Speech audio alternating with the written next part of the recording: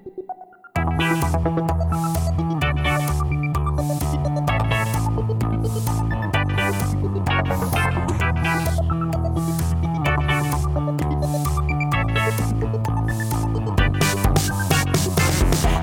ou Tripoli, Vilnius ou Benghazi, Paris, Moscou, on fait le boonga, boonga. Hello, welcome back to BungaCast. In the free episode, you will have heard us talking about film in 2022, and this is us talking about film in 2023.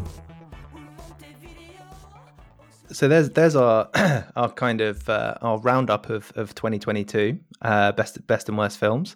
Maren, you mentioned this before, your chapter in the Conformist Rebellion collection. I just wanted to give you a chance to repeat your thesis from that chapter and to see how it's stands up today, and maybe if things are developing in that way. But just to kind of frame this a little bit for listeners who haven't read this collection, we had an episode on this with Elena Langer and Joshua Pickett DePaulis as well. And it's a collection of kind of Marxist critiques of the left. And Maren, I won't kind of explain what your chapter is about, but I should declare an interest as well, because I had a chapter in it. So I'm obviously going to say it was a collection of great contributors and perfect essays. But yeah, so the basic idea about the centrality of representation to film criticism today.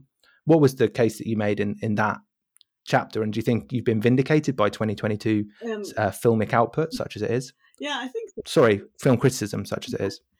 So, yes, I think so, because that's why we had to then do performance anxiety podcast, because I think I wanted to write about the kind of how this new woke aesthetic, which you already said is definitely a thing, and how this becomes a kind of really good expression of the post-political. The foreclosure of politics in the post-political is very, very, very, very similar to the foreclosure of understanding art for art's sake. So what we are foreclosed is to understand art for its own purpose, as in its own terms, but we are forced to see it through these kind of neoliberal ethnic lenses of wokeness. Ethnic lenses? Yeah, it's just weird. Well, through the kind of identitarian, through the identitarian tropes, for want of a better word. So the kind of deadlock that people have of trying to read film or understand or enjoy film and art in the greater scheme of things, and how they are not allowed to do this. They have to always see it through these kind of prisms of identity politics. Who is cast, who is not cast, who is represented, who's not represented. And I wanted to say, no, first we need to go back to what the actual thing is in itself. In the same way, we have to, if we want to change something, we have to go to politics as such. And that is sort of that in a nutshell. So I'm talking a lot about how the kind of cultural language of this has become all about representation. Who is represented, how and what, and the kind of how theory is obsessed with representation, how representation becomes a kind of metaphor and a solution for all things. And it really misunderstands the idea of representation and performance. So performance is, of course, representation. Yeah, there's no doubt about it. But there's so much more to how representation works on screen that it's, this kind of identitarian readings of representations miss out on the actual art. Well, correct me if I'm yeah.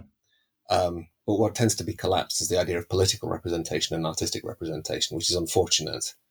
So political representation means something used to mean something entirely different. And this relates to the idea of the essence of the thing being emptied out. So, artistic production, consumption, criticism is just being drained of any inherent, anything inherent into itself, and being replaced with this and being burdened with these functions that they can't carry, right? Is that? Yeah.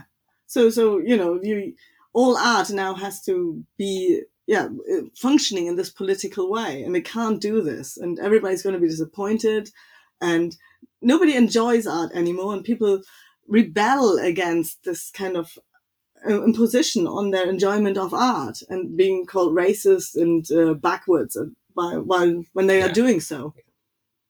So I guess the second part of the question is, do you think this thesis has been vindicated by 2022? I guess one thing which I'm thinking about, maybe reading too much into it, was the Lord of the Rings of Power series, which, technically not filmed, so I don't know if we're allowed to discuss it, but I guess since I'm sharing it, I will allow myself to make this point.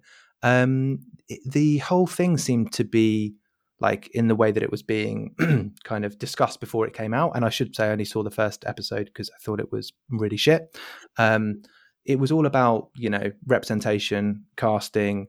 Like, it seemed though it was almost part of the marketing of it to be like, here's this battle, like this is a political battleground over the kind of, are you allowed to kind of cast these people in these roles and these people in these roles and this and that? And, it seemed like it was almost a confected outrage to kind of try and sell this kind of standard product, or even more to insulate it from criticism on artistic grounds. Like, this is bad storytelling. Well, you just don't like it because you're racist, because, we've cast, this is the way that the actors look in this production.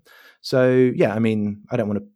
That's my take on it. Would you agree with this, or it has that kind of high point of art criticism in representative terms kind of been reached, and are we now moving back to like aesthetic art, aesthetic film criticism, if you want to put it that way? I don't know if we're moving back to it, but I think there has been a kind of surprise maybe amongst Hollywood that Maverick did so well, and it is deliberately not woke. And the idea that the idea of go woke, go broke, there is something to this, and I think this is making headway in production companies. What is of course lacking is the institutions which are infiltrated by the PMC, who have got nothing but this agenda than to push a kind of representation ideology through all the institutions. So what we're having now is maybe there's a turning point, I don't know, but what we have at the moment is that in the institutions, thoroughly ensconced, are people who are producing, marketing, commissioning programs, TV shows, and films that are thoroughly convinced by the idea of correct representation as a legitimate artistic output, as an end in its own right, almost. Yeah, that's their end goal. Yeah. They don't want to do good films. They just want to do this. Yeah. I think. Sorry. Yeah. Specifically on the Lord of the Rings one, that's quite interesting, because in a fantasy genre, who's to say you can cast whoever you want, right? And that's one of the gifts I think that fantasy genres are given, is you can put whoever you want in there. Well, you know what? I actually saw the whole of the Lord of the Rings thingamajig. Right. It wasn't good. I give you that. But I what was not good? I did it. It just wasn't a very interesting story. Right. But the whole casting thing is stands and falls with how much you buy into it. It doesn't matter. The problem is that Lenny Henry is not a very good actor. Yeah. He's terrible. Yeah. So, you can just say, oh, maybe he shouldn't play this character. He shouldn't play any character. He shouldn't act. So that's us slamming diversity. Yeah. This is... No, it's specifically Lenny Henry. No. Yeah, that's us slamming us hires.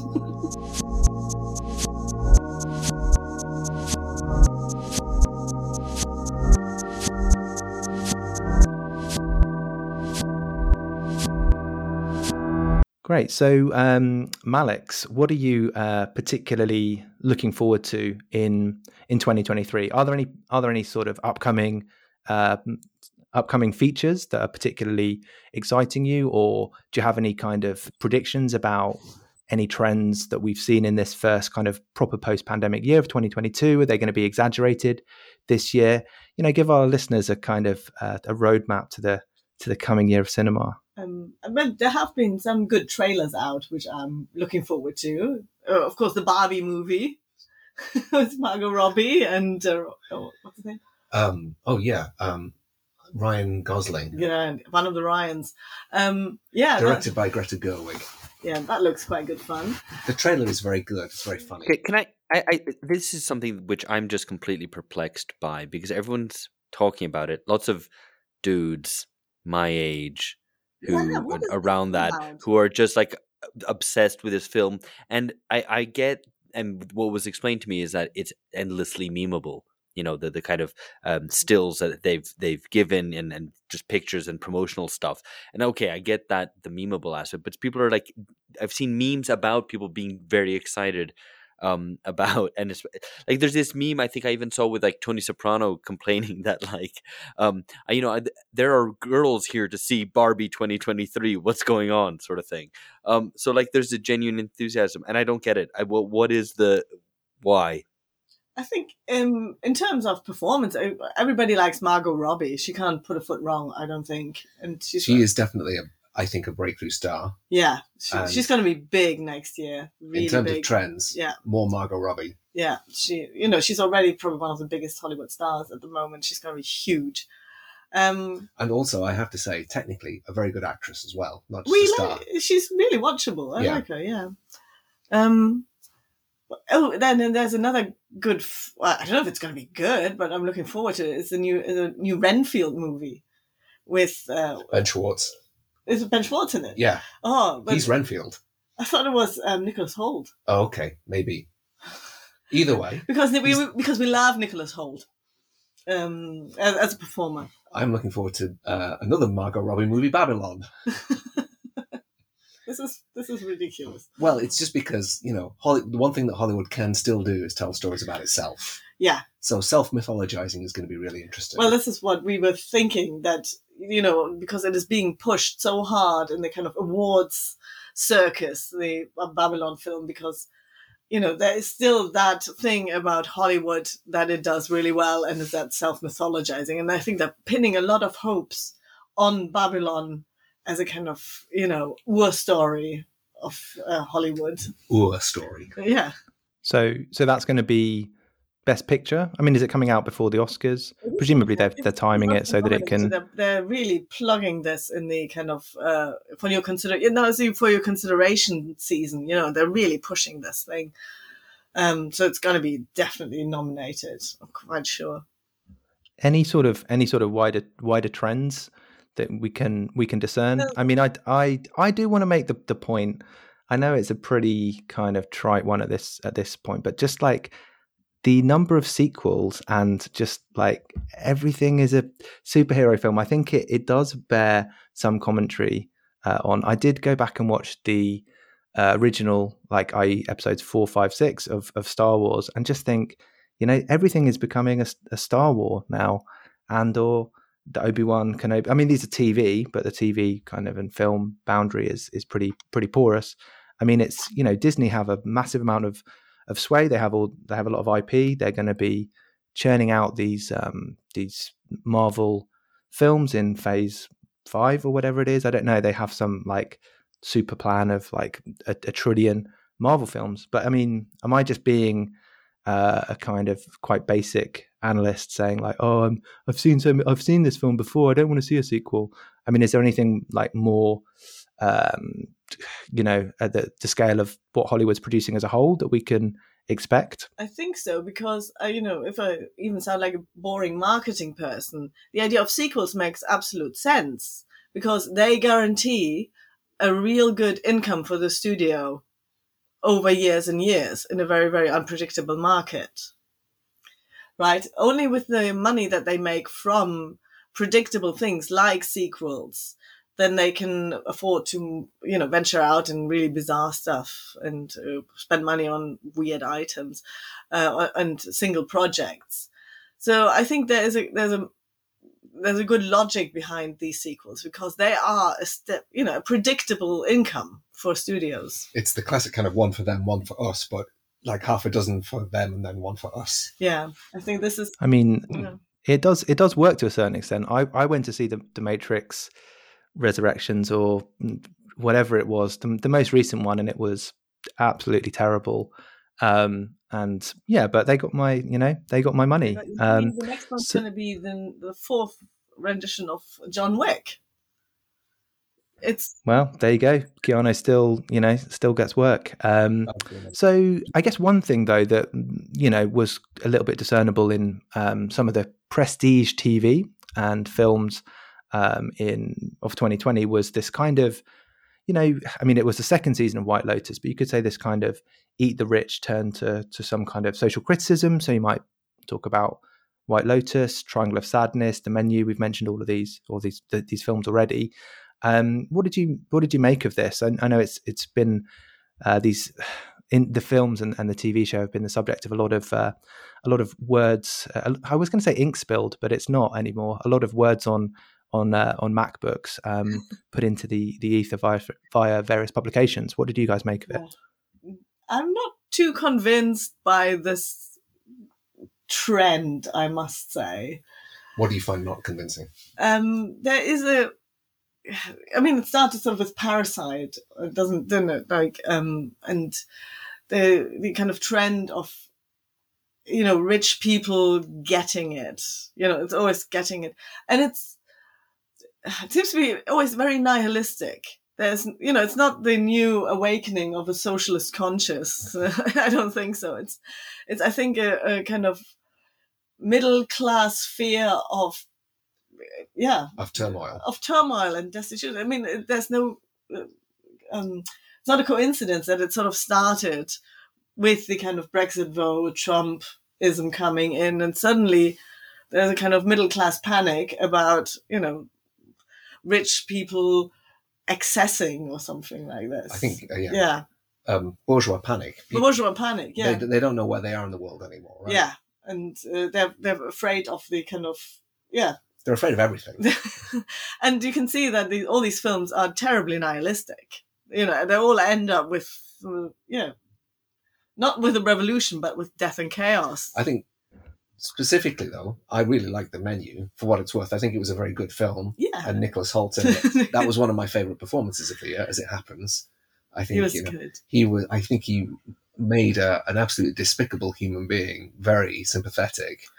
And well if I cast. was, and also, if I was that age, I would have either hated him or loved him, because I could see a lot of myself in that character, that panic. Yeah. He plays the foodie, right? Exactly. Yeah. So some of my co-hosts might not have realised that he was supposed to be an unsympathetic character, but let me break it to you. Yes, he was. So, but yeah, that's the beauty of it. My Alex or Phil, what? Actually, let's go to you first, Phil. What are you looking forward to in 2023? More eat the rich things, or what's on your radar? Malik's already mentioned Babylon. I'm looking forward to Babylon. I'm curious to see how they, how they kind of render, I guess, that kind of era of Hollywood glory and excess. And it looks, it looks like a good movie. I'm in two minds about Empire of Light, which is the movie with Olivia Colman. It's there's a local connection which kind of intrigues me. So it's set in a coastal town in the 1980s, and it's about the magic of cinema and what have you. But it was filmed here in Kent, in Margate, which is the kind of classic, one of the classic kind of rundown, newly gentrifying, poor coastal communities. And so I'm curious. To be honest, I'm just curious solely about that connection, how that kind of is rendered in cinema, I guess. And then so I'm not really looking forward to much. The only thing I could say with a kind of clean conscience that I'm looking forward to is June, the second part, because I thought the first part was decent. I still think the David Lynch version is superior, not only for the fact that it included a pug, but also because it is just, I think, a kind of a more ambitious and strange film. But anyway, notwithstanding that, I'm looking forward to the second part of June as far as movies go this year. Well, it's going to be a big year for Timothée Chalamet as well. Yeah, it will. Yeah, indeed. Play another Willy Wonka. That's true. Yes. Yes. Willy Yeah, he's got the weirdness. He goes and finds the Oompa Loompas. But he could play either Charlie or Willy Wonka. I think he's two in the middle. Maybe he should play both. You should play both. That would be a good take on it. Alex, what about you? What's I was going to say there about Eat the Rich. More. No, I don't have any more recommendations, but I was going to pitch in about Eat the Rich, unless you want to hear Alex's looking forward to first. Yeah, Alex, what are you looking forward to? And then we can all discuss Eating the Rich. I mean, I think specifically, Babylon I'm curious about. I like Damien Chazelle's films, even though they're all about perseverance and jazz. One or two and very often both of them. Even his space film is about jazz. I think ultimately. So I think the subject matter is probably maybe not so interesting, but I think his films are always kind of so vibrant that they're worth watching. I think Yorgos Lanthimos will have one or two films out this year. One with Emma Stone, which I'm not that I think she's a fantastic actor, but I think it worked very well in The Favourite. So I'm curious to see what he does there. And then just more generally, I think 2023 would be the first year that there would really be films that would reflect on the pandemic, not necessarily in direct sense, but that it's just because of this lag, the amount of time it takes to write and make a movie. The pandemic experience of 2020, 2021, I think would only materialize, the kind of crystallization of that experience would only materialize in 2023. So I'm interested to look at film in 2023 through that lens. No, I think that's a really good point that you have the initial reaction. I mean, there were some films I remember with like a particularly low budget Zoom based thriller, which very very of its time and pandemic-y. But yeah, I guess that it does take a while for the true reflection to kind of percolate through. I mean, for my part, I guess I've got quite a low level of expectation. Like looking at what's coming out in 2023, it doesn't really excite me. Maybe it's June the 2nd, but that's like it's a second part of a remake, and it's like, and I do think it's the first part showed it to be better than the Lynch, but it's like, yeah, here's a story I've heard before.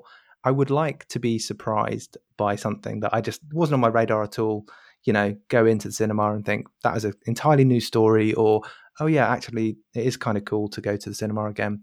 So that's what I'm hoping. I mean, pretty big expectation for any director to fulfill, to kind of produce something of that quality. But yeah, on the kind of Eat the Rich social. I did satire. Just before that. There was one. Well, I've seen one movie already. It's very early days to say it's my favorite movie of 2023, obviously, but it is a good movie. I wanted to give it a shout out, which is Peter von Kant by Francois Ozon. And though I'm not like, I have kind of I'm a Philistine enough to have ambivalent feelings about European, or should I say continental cinema. That so often when I see it always, frequently it seems to me kind of pretentious and irritating. And I have kind of mixed feelings about Ozon as a director, but it's actually, I think, a fantastic movie. There's a backstory to the movie, a movie by the German director Fassbender that he's kind of riffing off, which I'm only familiar, I've not seen the Petra von Kant original. Anyway, I don't want to get too much into the detail except to give it a shout out. It's a good movie. It's a very adult film, and it reminded me watching it how rare it is to see a very adult depiction of people's relationships, their private their intimate relationships, and I just realized how rare it is to see it on the cinema. That does remind me, apropos pretentious, the other thing I'm curious about is Tar, which is the Cate Blanchett plays a conductor movie, which I think is out everywhere at the moment except the UK, which is very frustrating.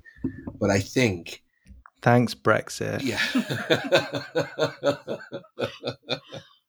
Yeah, we Brexited from Cate Blanchett movies, yeah. But I am curious to see what is... It looks superficially like it's a defense of art for its own sake, but it could also be terrible. So yeah, it's very hard to judge just off the trailer. Yeah, you would have to see it. Yeah. What I'm really curious about in terms of performance is the new Indiana Jones film, because there are youngifying Harrison Ford True. with the digital mask.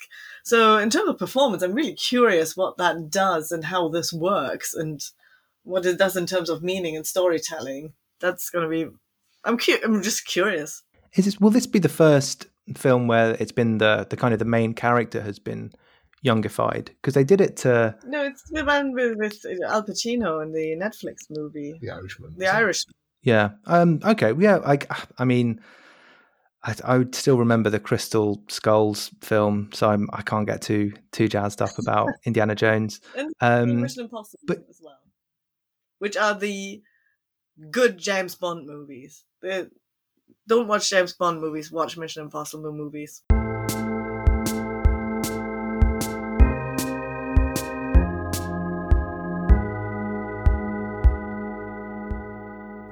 Cool. So just to kind of round things out a little bit, to come back to this point, I guess, around, Eat the Rich, social satire, White Lotus, particularly. Alex H, this is you. Did a piece on the first season of this. What did you make of the second one compared to the first season of White Lotus? I mean, it's worth noting that the first one was only made because they needed to make effectively like a bottle series during the pandemic, and it was only renewed because of its popularity. And it seems to be hugely popular, the second one. I think the first one, it was set up in such a way that the characters each landed such good blows on each other that it made it really rewarding watching. And it wasn't just, let's watch these rich people get fucked up.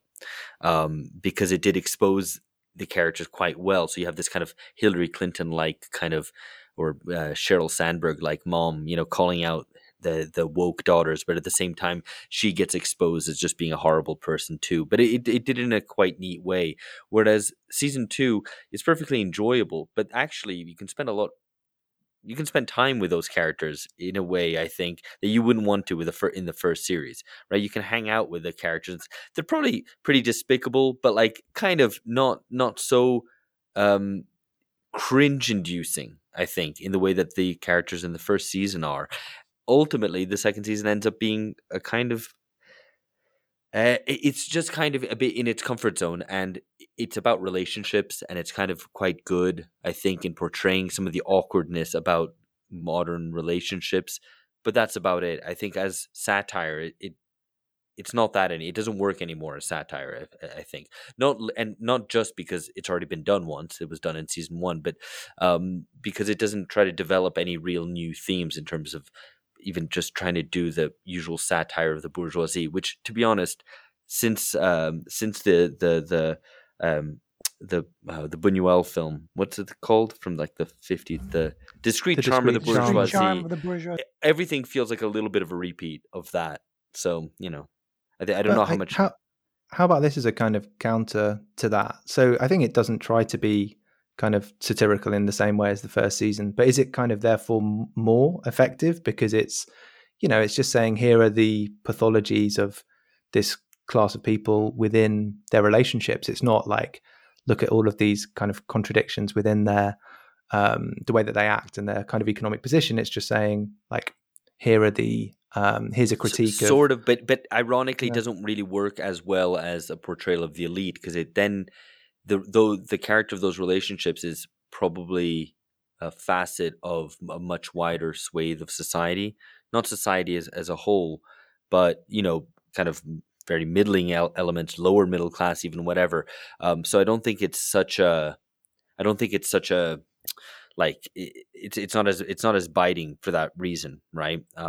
It becomes a bit more sociological, right? Like, oh, look at what we are like nowadays, rather than look at how this class behaves. Yeah. Malix, you said The Menu was a film that you particularly liked last year. Do you think this works as I mean, it's difficult to discuss it without giving away the ending, so spoiler alert, it's potentially for listeners, but do you think it kind of works? Because I watched this in preparation for recording, watched it last night, and I'm not sure. I'm not sure it kind of, what exactly the point it was making. So yeah, I'm interested to hear how, like, whether you think it was successful as a bit of satire, as a film, performances from Fiennes or from Anna Taylor-Joy. You know, what was your take on this? Yeah, I know what you mean. I think it doesn't quite know what it is itself. So I share your ambivalence about that from a kind of satirical point of view. But I think what it describes very well is that sense of disorientation, social disorientation. It's a bourgeois panic movie in the way that all of the other Eat the Rich movies are at the moment. I think what elevates it is the performances, I think. So some very good, very clever casting. I think Anya Taylor-Joy is she's another up-and-coming star, without a doubt.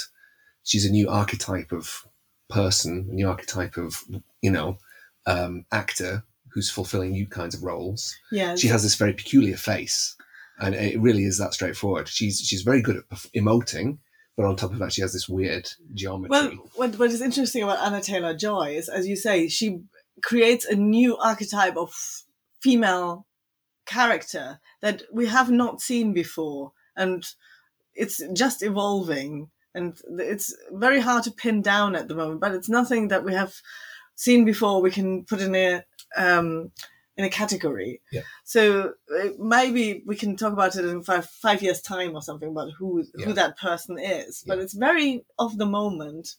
So I thought that was, and casting her in this, as you say, of the moment film in which the bourgeoisie doesn't know. They're let's say literally headless at the end. Big spoiler. Big spoiler. In that, they are complicit in their own destruction, and willing participants in their own destruction because they don't know, how to get out of their own predicaments, and it's fantastic. I think I'd go a bit further.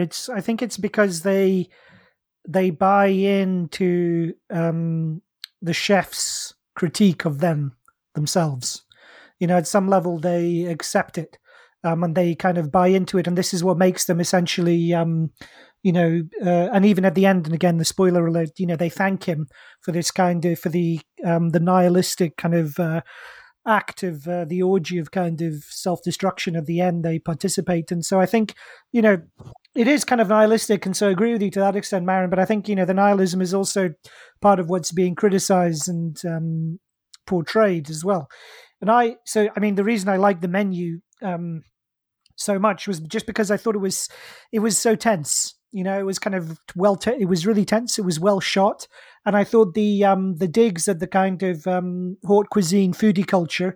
It even reminded me of somebody who I know quite well. He lives in Latin America. Normally travels quite a lot, but the digs at that kind of foodie culture I thought were really well made. So even though it's hard to kind of fit it into a sophisticated political frame, but I thought it was a good movie. And I'd agree with you about The White Lotus. I think Alex H, and also with Malix about Triangle of Sadness and White Lotus. I think the strongest parts of those kinds of critiques are at the edges in a way. So kind of what struck me about Triangle of Sadness was it was the best part of it. So the politics, was kind of terrible in the slagging match between the Russian oligarch and the supposedly socialist captain of the ship, played by Woody Harrelson, where they're just quoting, these Ronald Reagan and Lenin at each other completely out of context and with no real kind of, sense or meaning. It was a brilliant behind. satire of Twitter. That's what it was. Maybe. I mean, I didn't see it like that as the time. I mean, maybe there was that. I don't think it was. But I thought what was really, what was good about it was the kind of the more subtle and sly aspects of it. So it seemed to me like the last part where they are on the island is like, it's a critique of matriarchy. When it's a woman who takes over to kind of run the survivors on the island. And there's this bitter, intense competition breaks out effectively towards the end between the women over the young, handsome guy.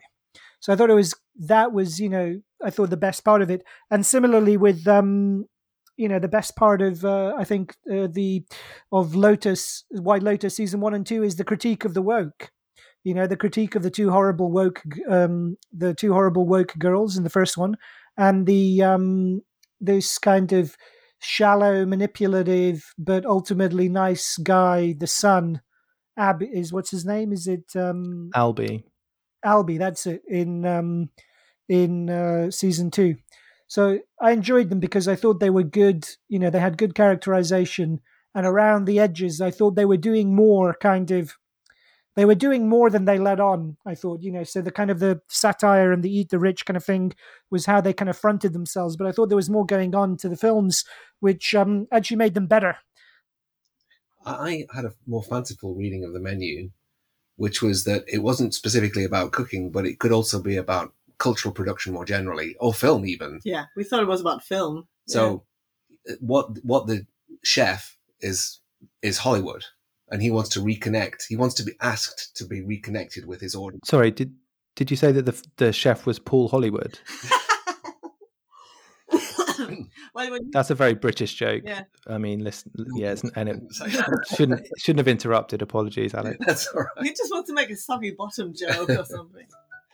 No, what I was getting at was there. I think Hollywood wants to be asked to make something meaningful in the way that the chef wants to be asked to reconnect with something that he finds meaningful. Cultural production, right? So, but the thing is, the food stands in for culture in general. Yeah. So what producers of culture want to do is create something meaningful for everybody. That they appreciate. What they appreciate. What they seem to be being asked is to create something for, the elite. Something ludicrous. Something ludicrous that only they enjoy. Maybe this is my fanciful take, but that's how I read it as well. Well, that's a film of many facets. Yeah. So I think that's a good place to leave it. The reading a film and saying it's really about film, that's a pretty good film criticism trick, actually, I think, as far as I understand it. But no, thank you very much, Maren and Alex. And yeah, we will definitely include a link to the Performance Anxiety podcast. What have you got episodes coming up on? To give you another chance to plug. I definitely do the Avatar Way of Water, because even though you are very inclined to hate it, give it a chance in terms of performance, because I think I'm making a very good case for it.